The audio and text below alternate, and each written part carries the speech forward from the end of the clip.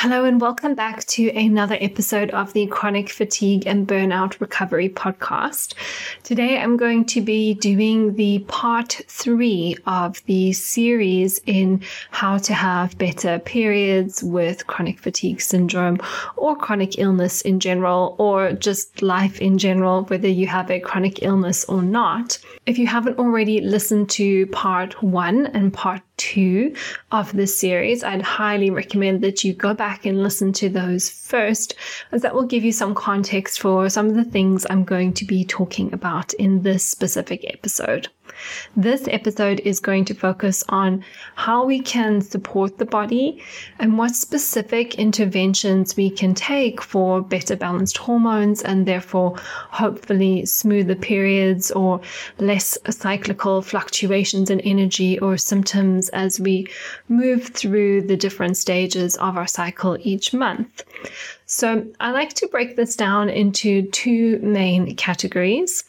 These different categories are the upstream influences and the downstream influences.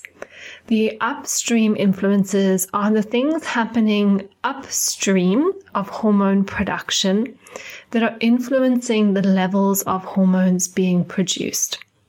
So if you listen to the previous episode, I would have talked about hormones like progesterone and estrogen and what happens maybe when estrogen is too high or too low, or progesterone is too low. Sometimes we also do see that progesterone is very high, but for the most part it's low, and that's a problem for many women.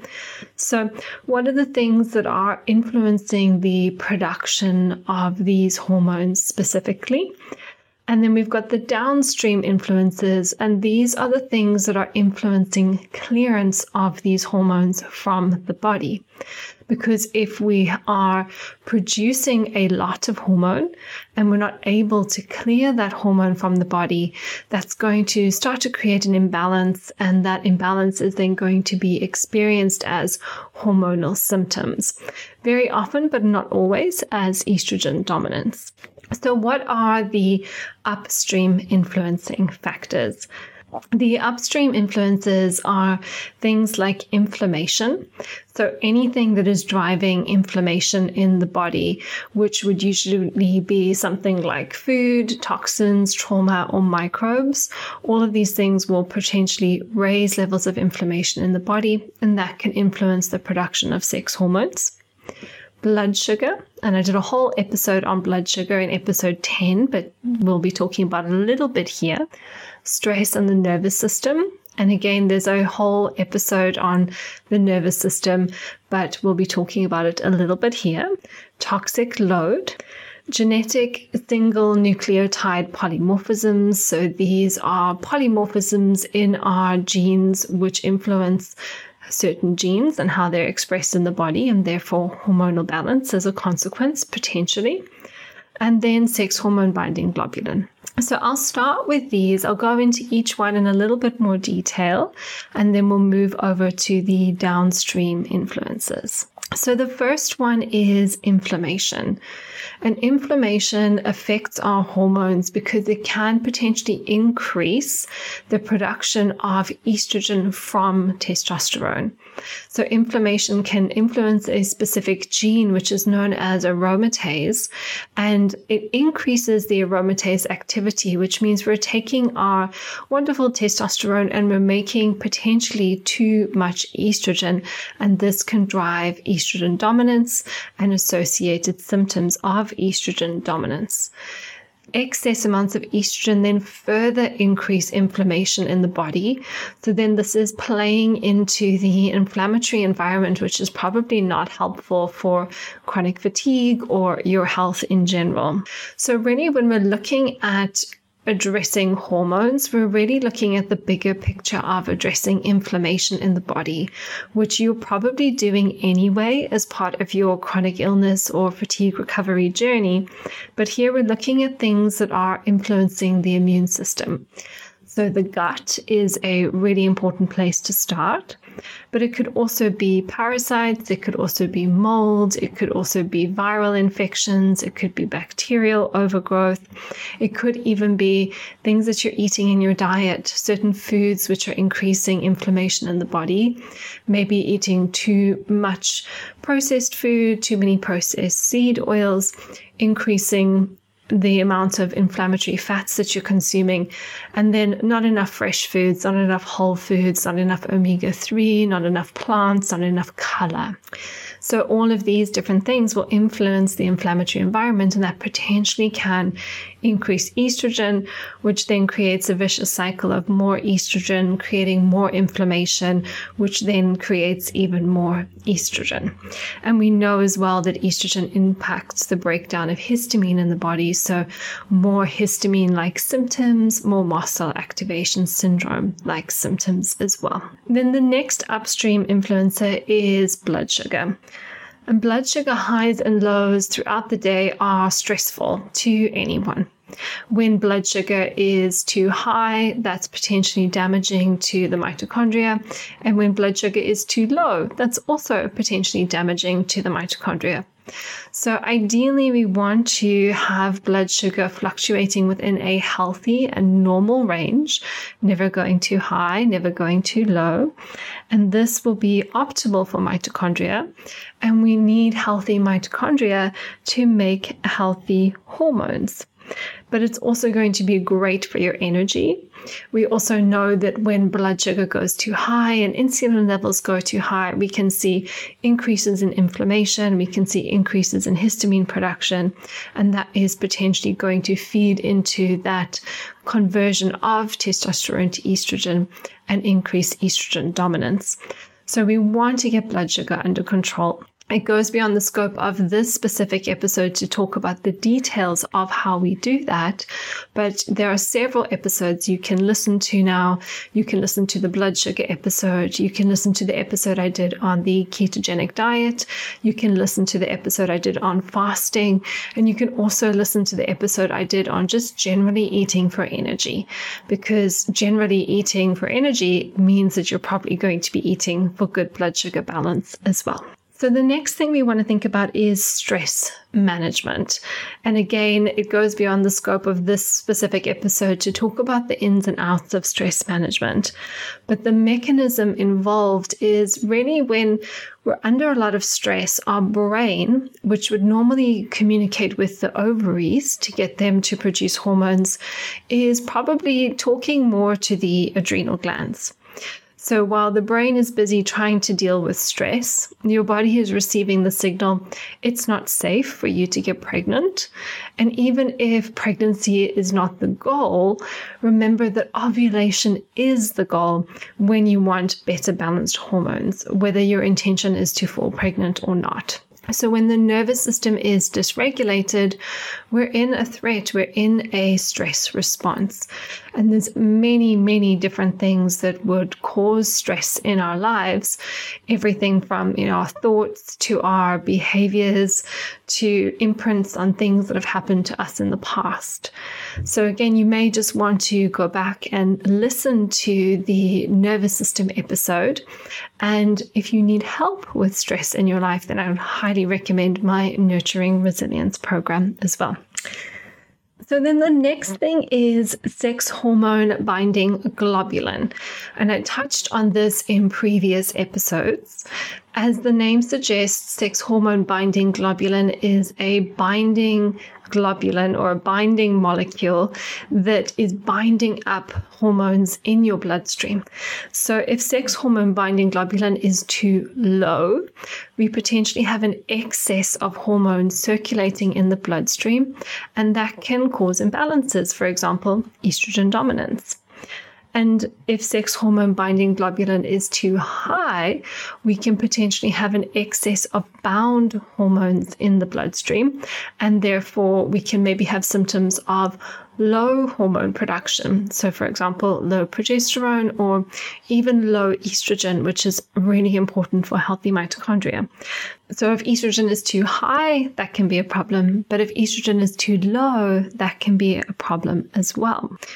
So things that would cause low sex hormone binding globulin would be excess visceral adipose tissue, so excess belly fat, insulin resistance, which is why blood sugar management is so important, stress, which is why nervous system regulation is so important, inflammation, which is why we want to get to those underlying causes of inflammation, whether that's food, toxins, microbes, or trauma. And then also issues with your thyroid, which is one of the reasons why I always recommend thyroid testing. We should always be testing the thyroid anyway in fatigue, just to rule in or out whether or not it's an issue. Things that would potentially cause high sex hormone binding globulin might be, again, thyroid dysfunction, which is why we want to test.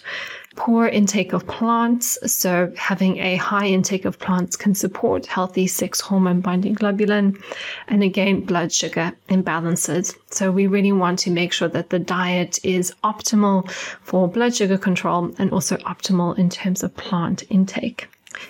So then moving on, another thing that can influence estrogen dominance specifically is toxicity. And here what I'm talking about are chemicals that we may be exposing ourselves to from perhaps the beauty care products that we use, maybe the things that we're using to cook our food or food packaging or things that we store our food in.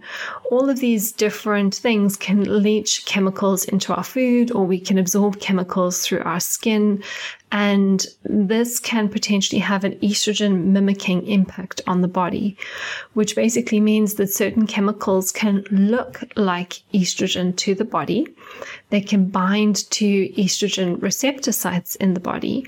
And when they do this, they create an estrogenic effect, potentially a stronger estrogenic effect than estrogen itself. So here is where we want to become toxin aware. And there is a huge proliferation now, or unfortunately now, people are becoming much more aware of toxins in their food and toxins in their beauty care and toxins in their home cleaning products and their air and their water. There are a lot of healthy, natural, organic, and sustainable beauty care products, cleaning products available. And you can also educate yourself around certain things that you can be using in the kitchen, for example, avoiding plastics, avoiding non-stick pans, rather using things that are stainless steel or ceramic, and would all probably be preferable things that you can use when you're doing your cooking. And then the final part of these upstream factors are single nucleotide polymorphisms, which relate to changes in your genes or specific polymorphisms in your genes which impact the activity of different enzymes. So for example, if you have a certain genetic SNP, as we would call it, it might mean that some enzymes act a little bit more sluggishly than others, and this can affect the metabolism of hormones. So specifically in this case, I'm referring back to the aromatase hormone, or the aromatase enzyme, shall I say, which I already mentioned, which influences the conversion of testosterone to estrogen. And although our genes can influence the activity of these enzymes, remember that the genes load the gun and the environment pulls the trigger. So what that means is that the environment in which we bathe our genes affects the activity of these enzymes. And yes, having a genetic SNP might mean that you are susceptible to altered enzyme activity, but it's not a death sentence. There are things that you can do to influence your genes and to influence the activity of these enzymes. So for aromatase specifically, it's upregulated when there is inflammation. It's upregulated when someone is overweight, probably because people who are overweight tend to have more inflammation. It's upregulated with stress and zinc deficiency and high levels of insulin. So that would mean that whether or not you know you have a genetic SNP for aromatase, you would probably want to be managing inflammation, managing your weight, addressing nutrient deficiencies like zinc, managing stress levels, and managing insulin. But as I mention all of these things, this is probably nothing different to what you would be doing anyway for your health as you recover from fatigue. So these are not new and additional interventions you need to take. It's actually just about understanding how the same interventions solve different problems in the body. Additionally, we can also support aromatase or down-regulate aromatase, which means we keep more testosterone and we're not making so much estrogen through the consumption of soy.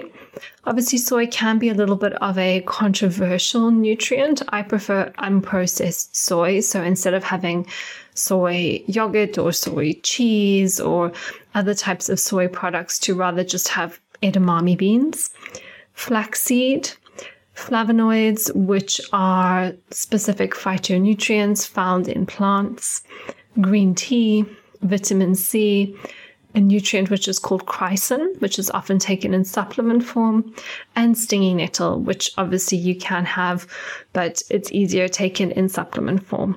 So all of these things can potentially be supportive if somebody is a little bit lower on the testosterone side and a little bit higher on the estrogen side. So that brings us to the end of the upstream factors. And as I've highlighted already, a lot of the things that I've mentioned are things you would probably want to be doing anyway as part of your fatigue recovery journey. But there might be a few specific foods or a few specific supplements you can add in that may be particularly helpful. The next thing I want to discuss and move into are the downstream factors. And the downstream factors are the factors which are influencing estrogen clearance from the body. So we clear estrogen from the body in 3 different phases. Phase 1, phase 2, and then phase 3. So phase 1 refers to the first stage of estrogen detoxification. It's when our estrogen is converted into an intermediary molecule, often referred to as either 2-hydroxy, 4-hydroxy, or 16-hydroxy estrogen. And your body chooses, depending on the environment, on your health status, on your genetic predispositions, how much estrogen you make into 2-hydroxy, how much estrogen you make into 4-hydroxy, and how much estrogen you make into 16-hydroxy. And this is actually something that you can test on a Dutch test. It will give you the breakdown of the 2, 4, and 16-hydroxy. And why this is important is because 2-hydroxy is the preferred and more healthful pathway, whereas making too much 4-hydroxy or too much 16-hydroxy estrogen can potentially be damaging towards health. So the first thing we want to check is that we're metabolizing estrogen down the correct pathway. And I'll talk about how we can support that in a moment. Then we basically get to this sort of intermediary stage molecule, which then needs to be converted through phase 2 detoxification. And phase 2 detoxification happens through the methylation process, specifically with the enzyme COMT, catechol or methyl transferase enzyme. And this is another area where we can have genetic predispositions which would potentially make this enzyme a little bit sluggish. And so this enzyme needs certain nutrients such as vitamin B6, magnesium, glutathione or N-acetylcysteine is also greatly influenced by the inflammatory environment of the body.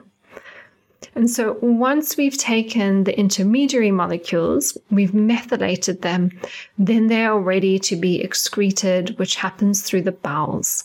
So you would take your methylated estrogens, they would go into the bowels, and then you would poop them out. And that's how we essentially detoxify estrogen.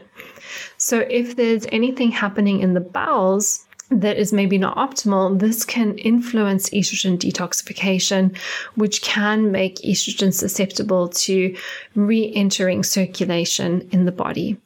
And so what we might be looking for here mainly is constipation, And to be constipated would mean that you're not having a daily bowel movement. Ideally, you would be having a bowel movement even 2 to 3 times a day. But if you're not having a daily bowel movement consistently, then you're constipated.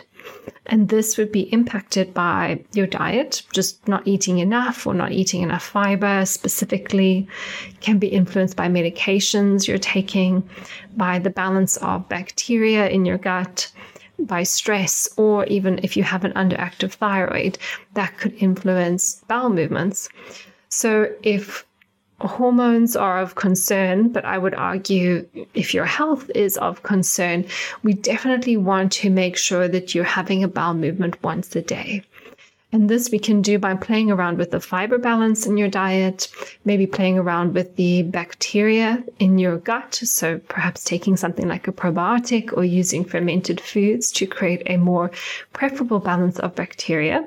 But sometimes we also need to use supplements to help the bowels move. And there are specific supplements that you can use. One that I use frequently with my clients is the Cellcore Bowel Mover. But you can use other supplements as well, and this is best something that you discuss with a practitioner. So although I've discussed these downstream factors as phase 1 detoxification, phase 2 detoxification, and phase 3, which is your bowel movements, the way that we address them is in reverse. So that means we want to address phase 3, which is bowel movements first. Then when we know the bowels are moving, then we can go in and address methylation if necessary. And this is when a Dutch test would tell you if that's necessary or not. And then the final thing would be to optimize phase 1 detoxification, which is when estrogen has the opportunity to go down either the 2, 4, or 16 hydroxy pathway. And there are various foods and or supplements that you can take which can positively influence your estrogen clearance. And I have a whole list here which includes soy, so your edamame beans, flaxseed. Flaxseed is obviously a great source of fiber, so good for bowel movements. Caffeine, if tolerated. Rosemary, grapefruit, peppermint, cruciferous vegetables especially, so things like broccoli, cabbage, cauliflower, Brussels sprouts are really great for hormone detoxification if tolerated. Some people don't tolerate sulfur foods so well if they have GI imbalances, which is why we want to address the gut first before we work on the phase 1 detoxification. Oily fish, curcumin, ginger, green tea, pomegranate, garlic, again, a very nice sulfurous food, coriander, dill, mint, citrus, beetroot, and onions. So that's really just a whole list of healthy food. And it's pretty easy, I think, to include all of those foods just generally in your day-to-day diet. And I think if you are eating a whole foods diet, if you are eating an abundance of plants, you probably are going a long way to support healthy biotransformation of estrogen. The things we want to avoid would be things like omega-6 oils, so usually found in confectionery, processed foods, takeaways, fried foods, which you probably would be avoiding on your fatigue recovery journey. Excess sugar, excess carbohydrates, foods which have been blackened and burnt, like grilled foods, fried foods, or barbecued meats, and also pesticides. So if you can buy organic, but if you can't buy organic, then just making sure you're washing your fruit and veg very well before you eat them. And then if you do need a little bit of a top up, from a supplement perspective, something known as DIM, so diindilyl methane, which is the active component in your cruciferous vegetables, can be taken as a supplement. And I see very often that shows up very well on Dutch tests when someone's taking it. It really does help to shift their estrogen metabolism to that preferred 2-hydroxy pathway. So once we've got estrogen being cleared down the preferred 2-hydroxy pathway, then we can intervene as necessary to support the COMT enzyme, as I've already discussed. And then finally, estrogen is cleared through the bowels, as I've already discussed. And here, the balance of bacteria in your gut, having a healthy balance and regular bowel movements, is going to be the most important step. So there's one more thing here which I just wanted to highlight about the digestive health piece. And this is that the balance of bacteria in the gut, as well as the balance of yeast in the gut, is important for healthy hormones. If we have excess amounts of yeast, they can produce what are known as mycoestrogens, which are essentially recognized as estrogen in the body. But also, yeast can coexist with other bacteria in the intestines, and they can produce an enzyme which is known as beta-glucuronidase. And this enzyme can transform the detoxified estrogen coming from your liver and send it back to circulation. So essentially, your liver has done such a fantastic job to do the phase 1 detoxification and do the phase 2 detoxification, and it sends off the detoxified estrogen to the gut. But if you have a high level of this beta-glucuronidase because you have yeast in your gut or you don't have a good balance of bacteria in your gut, all that good work done by the liver can potentially be undone or at the very least reduced. So we do want to work on digestive health as a whole. I think there's a lot to be said for doing a stool test if you do have hormonal imbalances, because infections in the gut can be a source of inflammation in the first place, driving up estrogen, and obviously many other mechanisms where digestive health is associated with fatigue. So we do want to address any yeast overgrowth. We do want to address any dysbiosis. But in the short term, you can supplement with something known as calcium D-glucarate, which inhibits this enzyme, the beta-glucuronidase enzyme. From a food perspective, you can consume foods which are high in glucaric acid, and that will be things like oranges, apples, grapefruit, and cruciferous vegetables if tolerated. So that brings me to the end of this series on how to have better periods with chronic fatigue or any other chronic illness or life in general. Really, this information is applicable to anyone, no matter what their health status is. It's been quite a lot to digest, I'm sure, a lot to wrap your head around, but hopefully the biggest takeaways you've gotten from this series is that a lot of the things we would do to support hormone balance are the foundations of fatigue recovery anyway. And there may just be a few little tweaks here and there that we can do, a few things which are hormone specific that will help you with your fatigue recovery journey and having more balanced hormones across the month. So I will see you in the next episode. Until then, have a wonderful fatigue recovery day.